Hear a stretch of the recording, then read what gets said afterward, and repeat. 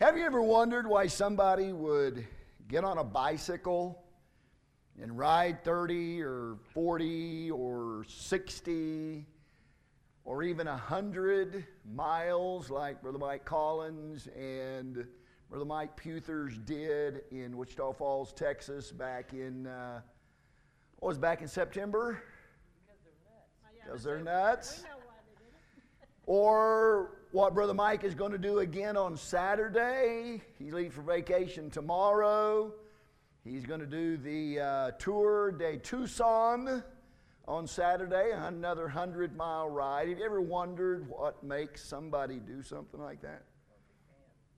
Have you ever wondered why somebody will throw on a pair of tennis shoes and run 26.2 miles? Or 100 miles, like our youth pastor, Paul Corlew, did earlier this year. 100 miles, almost 24 hours.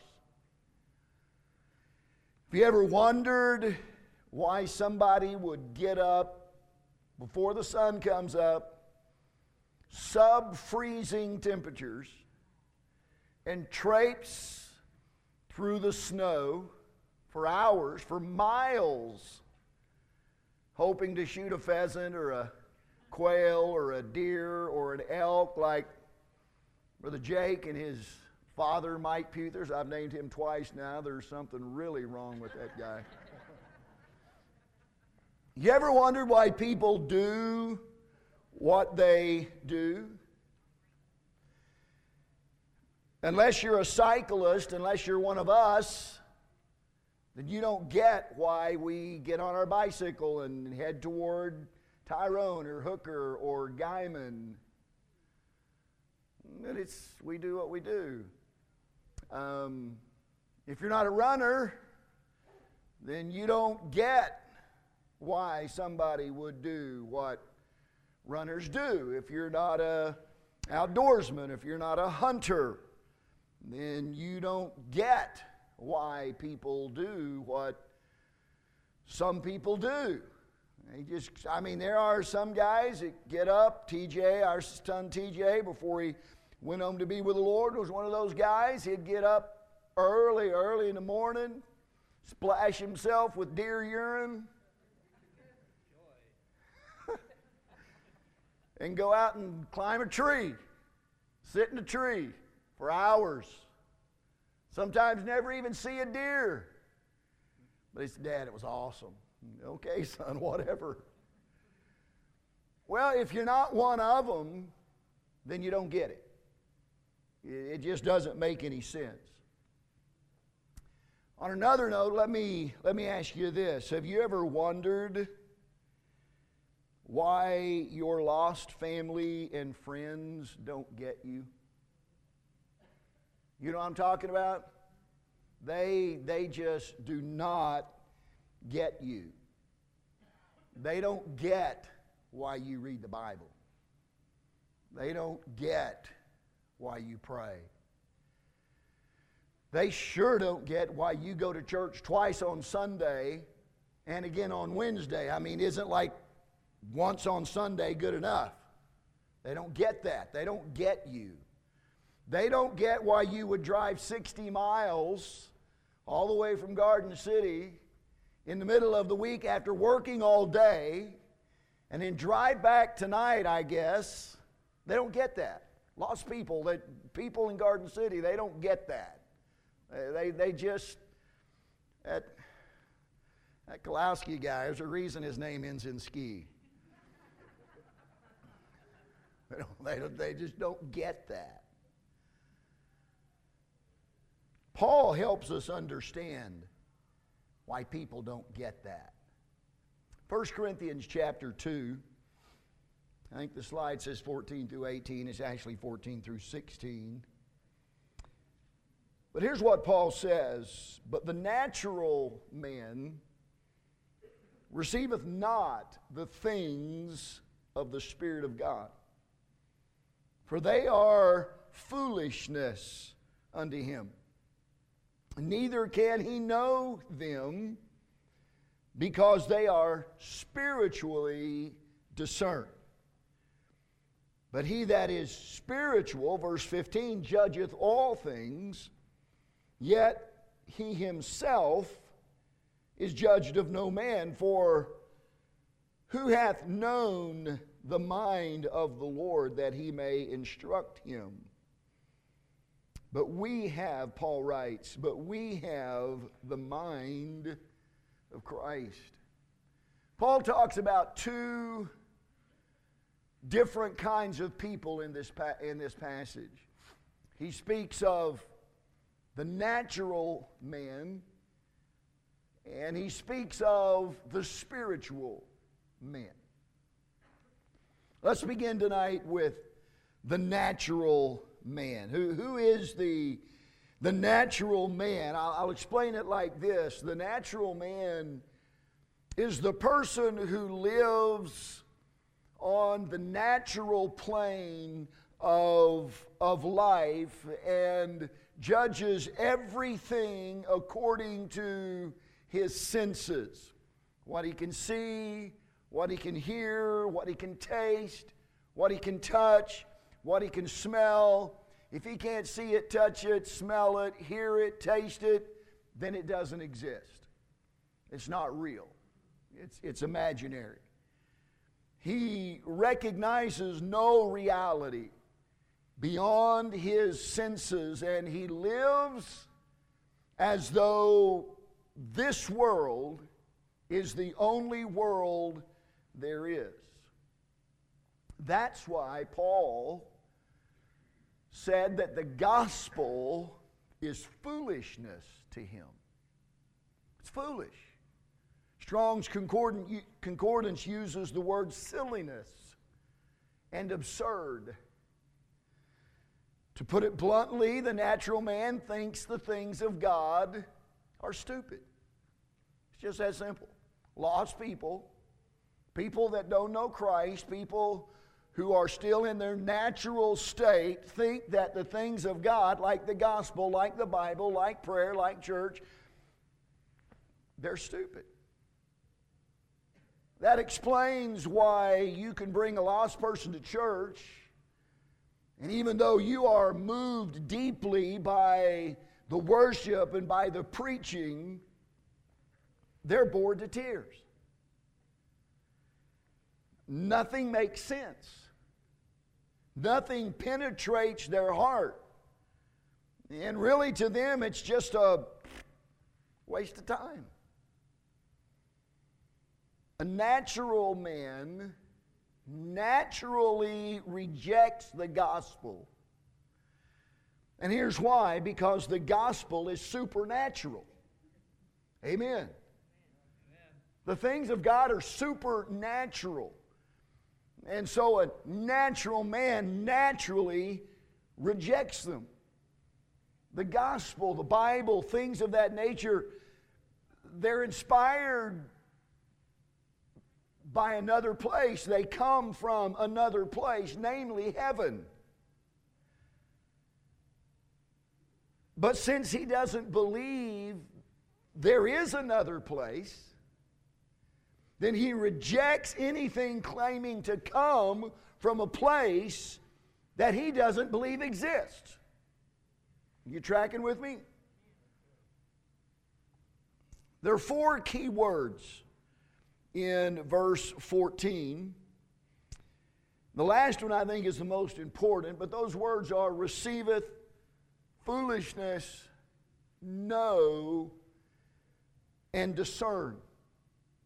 That word discern it's a legal term from the first century that refers to the ability of a wise judge to sift through mountains of testimony and come to a proper verdict. Does that make sense? Has all of this testimony, all of this evidence, and he's able to discern. He's able to sift through it and put it in order and get to the place where he can make the right verdict.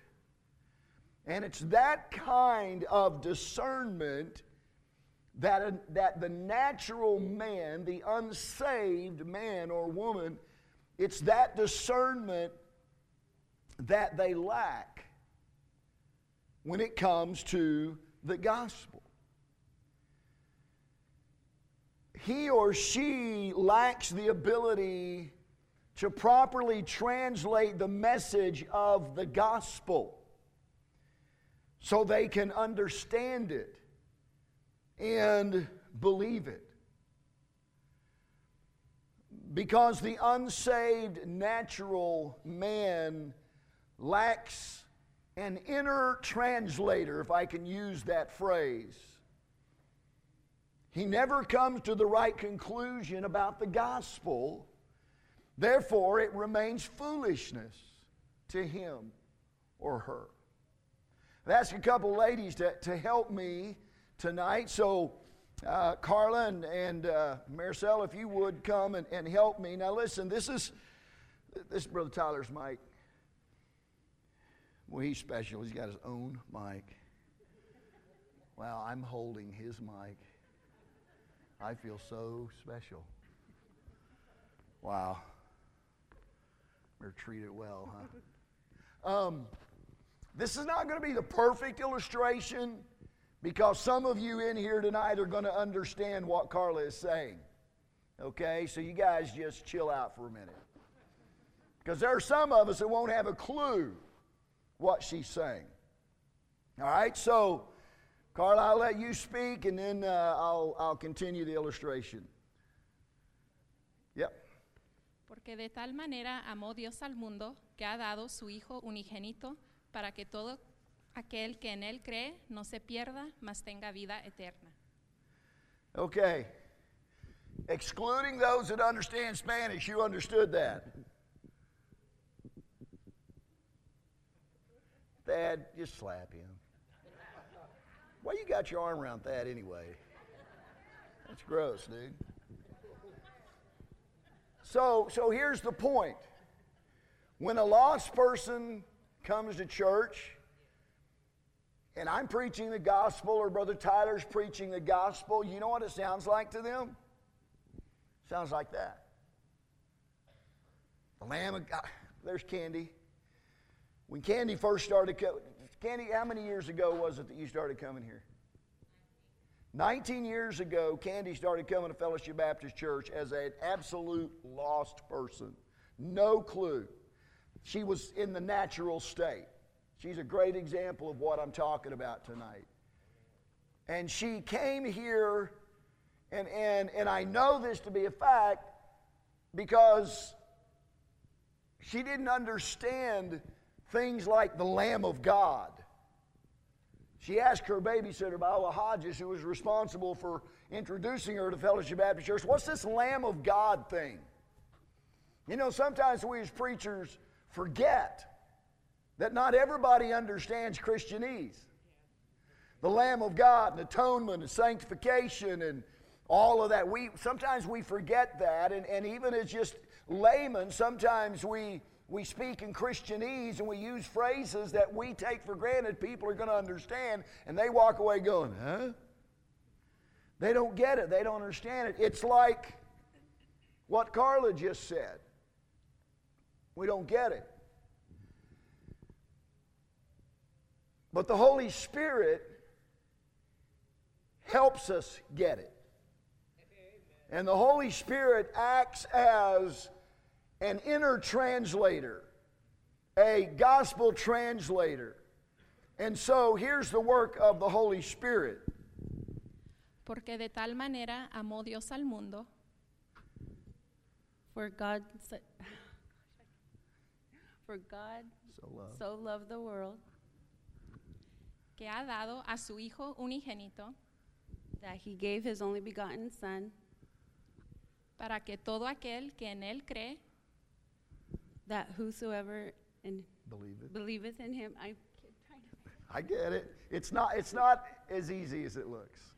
No se pierda, mas tenga vida eterna. Shall not perish but have everlasting life. Very good. Thank you, ladies. You're all right. Thank you.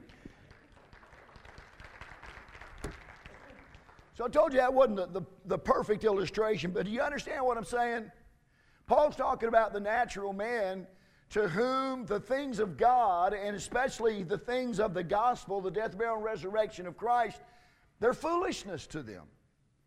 They're stupid, they're silly, they don't make any sense. Why? Because they don't have that inner translator who is the Holy Spirit. And that's part of the ministry of the Holy Spirit. It is to translate, if you will, the message of the gospel to the lost. If you remember, Jesus said in I believe it was the Gospel of John, that no man can come to him unless the Spirit of God draw him. And so it's the work of the Holy Spirit in the process of salvation that illuminates their heart and mind and helps them begin to understand the gospel, that Jesus loves them and that He died for them and that He was buried and that 3 days later He rose again. Because He lives, they can live. And the Holy Spirit begins to translate that. Now we'll come back to the natural man in just a moment, but let's talk about the spiritual man. Now, understand this tonight, church. The spiritual man is not some special class of elite Christians. Okay? It's not some special group of superhuman type people. The spiritual man is simply a reference to a saved person. The spiritual man is a person in whom the Spirit of God dwells by way of salvation. So you have the natural man who's not saved, and you have the spiritual man who is saved. Again, they're not part of some special elite class. Anybody who's saved falls under this category of spiritual person. Now, if you go on in chapter 3, which we'll not do tonight, Paul talks about a third kind of man, and that's the carnal man. He would be a subcategory under the spiritual man. They're saved, but they're carnal. They're worldly. And we'll not get into that tonight. But Paul makes a good point here about those in whom the Spirit of God dwells. And here's what he says: those who are saved have the ability to understand God's truth. That's the implication of the phrase there, judgeth all things. They are able to discern. I said that the lost man is not able to discern. They're not able to evaluate. They're not able to understand. But the spiritual man, on the other hand, is able to discern. He or she is able to understand. In the art world, which is not a world that I live in at all, but in the art world, there are certain people who are full-time appraisers. Okay, Brother John Farrow, he's not into art either, but he is into fine automobiles. Okay? And there are people who make it their profession to appraise vehicles. So let's say that this art appraiser, he's able to look at a painting and almost immediately he can tell you, well, that's a forgery, that's a fake, it's not worth anything at all. Or he can tell you that's worth $5,000 or $50,000 or $5 million. Why? Because he's able to discern. Again, we're talking about the spiritual man and his ability to discern. Somebody who appraises fine automobiles is able to look at a car and tell you how much that car is worth based upon the condition that it's in, the year of it, the make, the model, how rare it is. You can probably look on the engine block or somewhere and find out what number it was in the assembly line, whatever, and based upon that, someone like Brother John Farrow or Brother Bob Christie, men who appreciate good automobiles, fine automobiles, They can tell you. Yeah, they're able to discern the value of that. Think of it this way. We can understand the lost. We can understand the lost, but they can't understand us. We can, we can understand them because at one time we were one of them. Now let me stop there and say, I'm not making this about we're better than anybody else. Please do not leave here tonight saying, well, they think they're better. That's not the point that I'm making tonight. Doesn't matter if you're saved or lost here tonight, you're still a sinner. Amen. That's not the point that I'm making. The point I'm making is that we can understand the natural man, but the natural man can't necessarily understand us because we've been where they are, but they've never been where we are. All right? A man who was blind and now sees can truly say, I know what it's like to be blind. But a man who has always been blind can never say, I know what it's like to see. Never been there. So then, listen, church, this is why we need to treat unbelievers with kindness and with patience and with a gracious heart while we're waiting for God to open their eyes. Because that is a work of God. The saved know why the lost do what they do, but the lost don't have a clue why we do what we do. Verse 16 explains that we understand the things of God because we've been given the mind of Christ. Look at it. For who hath known the mind of the Lord that he may instruct him? But we have the mind of Christ. And again, please, please, please understand tonight, I'm not saying that saved people are better than lost people. That's not what I'm saying. What I'm saying is they're different. That's all. And the only reason we're different is because of God's grace. Okay?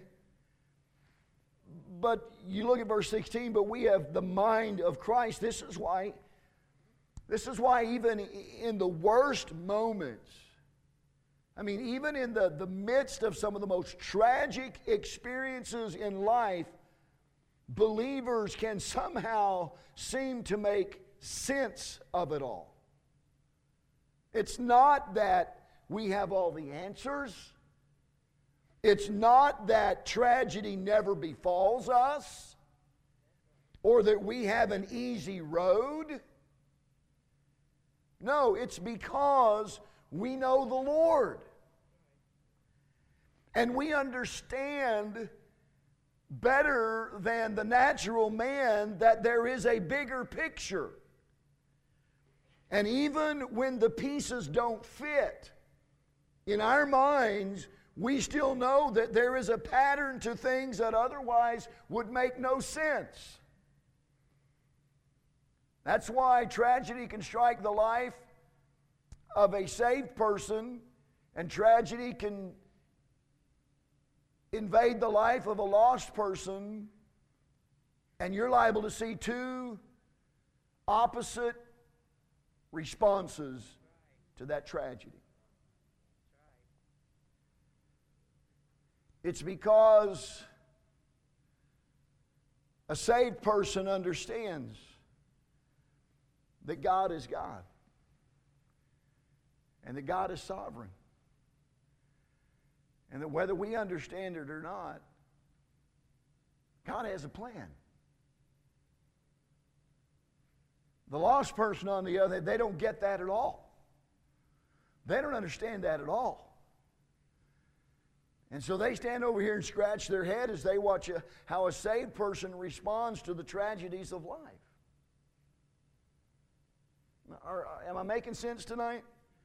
Paul's talking about two different kinds of people, and we're gonna. I hope you'll understand why I'm going through all this toward the end here.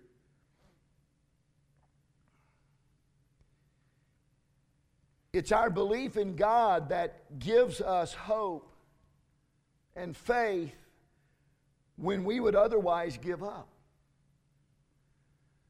Spiritual vision is always greater than intellectual brilliance.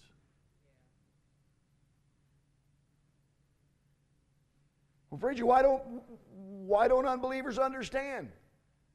Because they can't. They don't have the Holy Spirit. Without the divine translator, the gospel is foolishness to them. That's why they roll their eyes when you talk about Jesus. You ever had anybody do that? Oh, brother, here we go. They don't get it. They don't understand. That's why they laugh, and that's why they make fun. That's why you feel left out when they get together. Because you're spiritual, they're natural.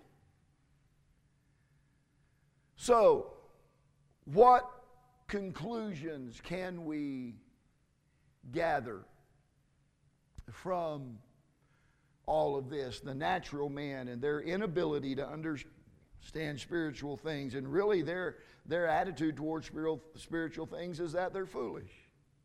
And then you've got the spiritual person in whom the Holy Spirit dwells and ministers and teaches them. The Bible says that that's another part of the ministry of the Holy Spirit, to lead us into all truth.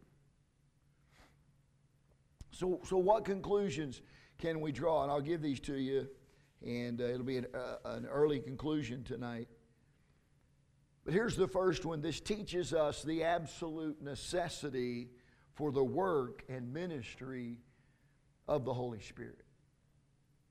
We can never underestimate the importance of the ministry of the Holy Spirit of God, especially when it comes to the preaching of the Word of God. You know, you can take a pig out of the pig pen, you can take him out of the slop, and you can take him into the barn, and you can clean him up and wash him and do whatever you want to do. And when you're all done, you can call him a dog. This is now our dog. But you let your dog loose, and guess where he's going to go? He's not going to go in and sit at your feet. He's going to go right back to the pig pen. He's going to go right back to the slop. Why? Because you've not changed him on the inside. Doesn't matter what you do on the outside, he's still a pig. You can't change a pig into a dog just by cleaning him up on the outside and calling him a dog. That change has to take place from the inside out. That's why somebody, well, I go to church every Sunday, that means I'm going to heaven. No, that doesn't mean anything. It just means you're a decent individual. What makes the difference is whether you've been transformed on the inside. Whether you've been what Jesus called twice in the Gospel of John, born again. Whether you've been saved is what makes the difference. A natural man can only become a spiritual man by means of the new birth. Second, here's the second thing. Wisdom and eloquence by themselves will never truly lead anyone to Christ. Now, that doesn't mean we shouldn't study. Doesn't mean we shouldn't prepare. But here's what it does mean. You will never argue someone into the kingdom of God. Years ago, I've told you this story before. Years ago, Marla Hodges asked me, my wife and I, to go visit a friend of hers. This friend was in her, I don't know, mid-50s, maybe late 50s. Had not been raised in a denomination that preaches the gospel. And so I spent several days, a couple of days that week previous, just refreshing myself on what I knew she believed, because I knew what she had been taught. And so I had my gun loaded. And I was prepared to refute her beliefs. I was well prepared for that. And so when Katie and I walked in, man, I just started spewing out. And we would talk, and she'd say something, I'd refute it. She'd say something else, and I'd refute it. I mean, I was waxing elephants. I mean, I was doing good. And we're about 45 minutes into this conversation, and this lady was nowhere ready to be saved. Like, my word, lady, you have no more arguments. I have blasted every argument that you've thrown at me. I have refuted it soundly. This lady's never going to get saved. And then it was like the Holy Spirit whispered in my ear, hey, stupid, why don't you try the gospel? So I did. God is my witness. It wasn't even 15 minutes later, and God had brought her under conviction, and she was weeping, and she humbled her heart, she bowed her head, and called on the name of the Lord to save her. Here's the point. We will never argue anyone into the kingdom of God. Right. It's not your ability, it's not my ability to refute false doctrine that's going to get somebody to heaven. It's the power of the gospel of Jesus Christ. Paul said that it is the power of God unto salvation. Listen, if anybody could refute the futility of Judaism, Paul could. He had been there, he had lived it, he was a zealot. He knew it inside and out, front to back.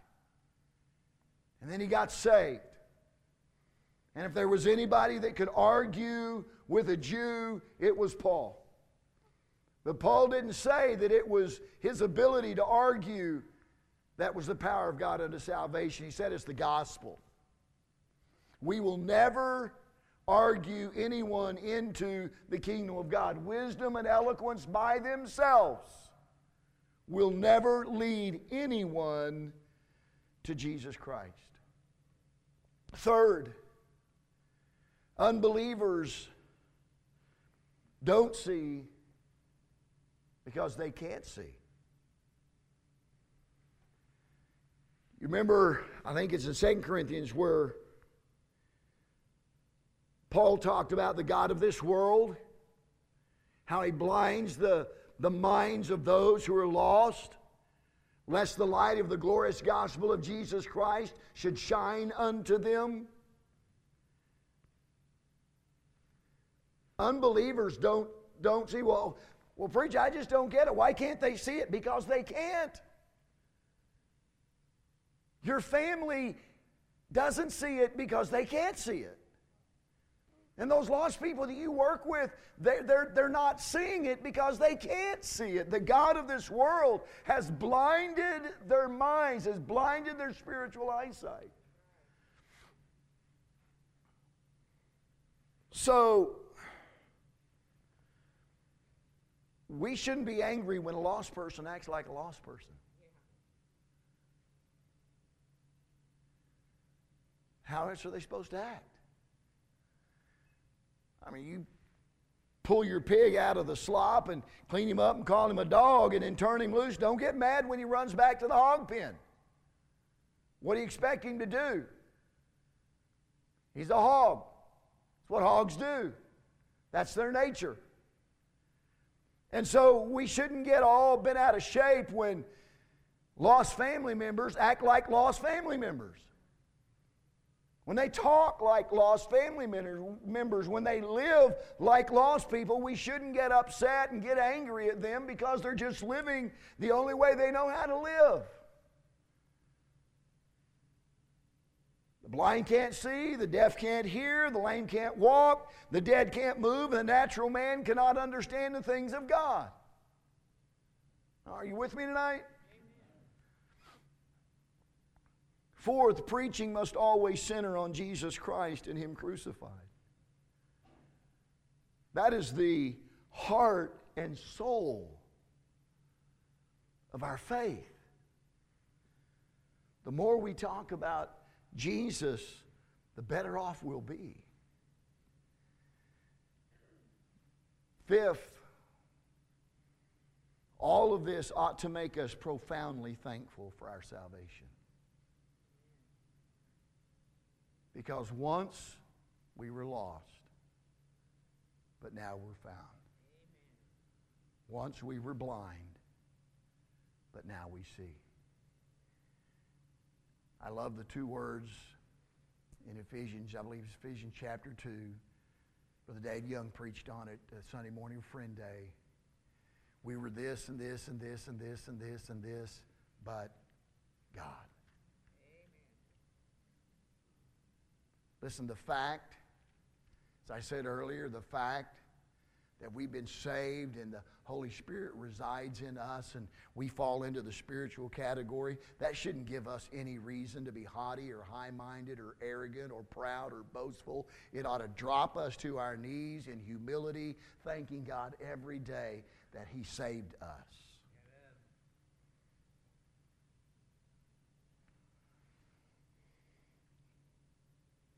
You see, there was a time when we were nothing but natural men and women. And we would still be that way had God not sent His Spirit and gave us life.